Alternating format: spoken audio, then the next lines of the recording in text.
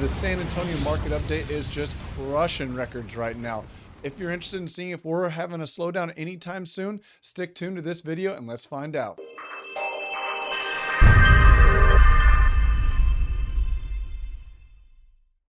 What's going on, everybody? I'm John Barr with An Investor's Journey, bringing you the best tips, tricks, and strategies that are working in the current market right now. In this very channel, we go over what's working for us in our business, or not working for us in our business. So if you're interested in that kind of information, please make sure you crush that like button, give us a subscribe. We surely would appreciate it. Without further ado, let's get into the San Antonio market update for the month of April. So let's go over the monthly review of the numbers for San Antonio. So I put the March, if this is the first time tuning in, you can see that I put the month next to it that the information is accurate, or when I was actually able to pull it. So depending on where the source comes from, depends on the month that I get the information. So building permits issued for the month of March were just over 1,400, or just shy of 1,500, which was a 60% increase year over year. Anytime you see YOY, that means year over year. This time last year, how much are we up or down? So the 2 to 4 unit building permits, we saw 32 issued, which is a 23.8% decrease year over year. And that's kind of not surprising. We've really seen a lot of stuff kind of falter in the 2 to 4 units. It's not profitable for builders to build. But the single family homes, you are just seeing that skyrocket as a number of permits as builders are trying to keep up with this absolutely insane demand that we're currently having. 5+ units was 246, which is a 43% decrease year over year. And that's quite volatile going over the last several months of what the building permits really kind of fluctuate and do. SFR does hold a little more consistent, but the number of units for 2 to 4 and 5+ kind of move around a lot. Average sales price was just shy of $317,000, and that is a 14.97% increase year over year. Median sales price sitting at $260s, which is what it was at last month as well for February, but that is a 13.8% increase year over year. And I think this marks the 9th month in a row we've seen double-digit appreciation in the median sales price, which is absolutely crazy. Total sales, 3,516, which is a 16% increase year over year. So if you're trying to find inventory right now, you better be ready to submit your best and final offer right as you submit. There's not going to be a whole lot, as there's not a lot of inventory. There's a lot of people out there trying to buy homes and not a lot of homes to choose from. Average rental price for all you landlords out there. This is a great statistic to hear because with rising prices comes rising property taxes, which eats into your cash flow if the rental prices don't increase. But to see an 11.2% increase year over year is absolutely fantastic, just shy of 1,600. The unemployment or the employment rate is 1.138 million, which is a 4.9% decrease year over year. So no surprise to see the numbers a little bit lower than where we were at this time last year for April, or for March anyways. So as I see April and May, June, July, I expect to see those numbers start to increase as the pandemic of last year really kind of had set in as far as the unemployment. We started opening back up kind of in that May, June timeframe.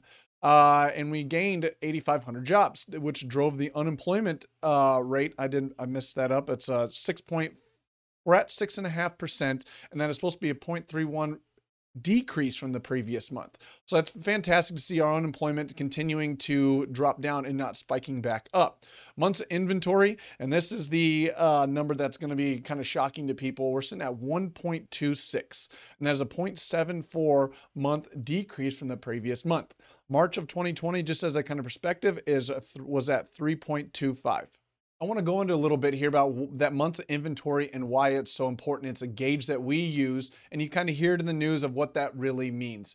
So months of inventory tells us how much inventory is on the market. So if the same pace of homes were purchased in the last 30 days, continued into the next 30 days based on the number of properties that are available, how long would it take for all of the inventory to be consumed at the current rate of absorption? So what that really tells us is the balanced market for supply and demand for relays sits anywhere about 6 months inventory to 6.5, to where you don't have any bargaining power between a buyer or a seller. That's kind of the equilibrium, take you back to Econ 101 of the supply and demand being right there at a neutral position. Anytime that number starts getting lower, like right now where it was last year at 3 months inventory and right now at a 1.26, we call that a seller's market. That means there's way more buyers trying trying to buy houses than there are sellers trying to sell houses. So that puts the bargaining power into the seller's court. So when a buyer comes in and wants to submit an offer, they say, well, I want you to fix this. I want you to fix that. It's like, no, not at 1.26 months of inventory, because that means I got so many offers on my house that it's highest and best. You take it as you leave it, waive contingencies. You buyers really in this market have to put the absolute best foot forward and their best financing and waive all kinds of contingencies just because we are so low in inventory. But what that does also is it really starts to drive prices up, because it means it's so competitive, because now you have buyers and saying, I listed at 205, but I sold for 215 because there was so many people bidding for that house. It bid the price up to 215. So we're getting a lot of bidding wars all across the state of Texas, and especially here in San Antonio. So that's when, anytime you see that months of inventory, as you'll see several times throughout that, it's a gauge of like how hot that sector is, that price range is, or the overall market currently is. So keep that in mind when you see that month over month inventory. So now we're looking at the median sales price trended back to June 2010. Now this is information that I've kind of pulled and have a database of stuff that kind of leads back to this. So what you're looking at is our sales cycles. So every time you saw a peak, those are your summer months, and that is our sales cycle. That's where you see the most home selling, and that's where a median sales price usually tends to be driven up. So you can kind of see how it just goes up in the summer, down in the winter, up in the summer, down in the winter, and you get a little blip there right around the December timeframe, and that's those people trying to get into a new house before the new year starts. So now you can see everything was kind of moving along just normal until 2020 came around, and it just, everything went absolutely haywire to where like, I need to adjust this next time because it doesn't even fit on the chart anymore, because we're sitting at that 260. So normally this time of year our prices do continue to increase, but it's usually out of a decrease over the winter months. But you can see things kind of took off right around April of 2020, and they just went berserk, and they stayed up there through the winter, and now we're being pushed even higher. And I do anticipate that continuing to climb into the May, June, July timeframe, just because this is when everybody's buying, people are moving around, but we're at such a low inventory perspective that prices are just skyrocketing currently. And if you're saying to yourself right now, holy crap, this is some good information. This is stuff that I didn't even know was available. I'm learning some amazing strategies. Then all I ask from you is just shoot on over to An Investor's Journey on YouTube, find this video, and just give it a little thumbs up. I'll put the link in the description just so it's one click, like, and you're done.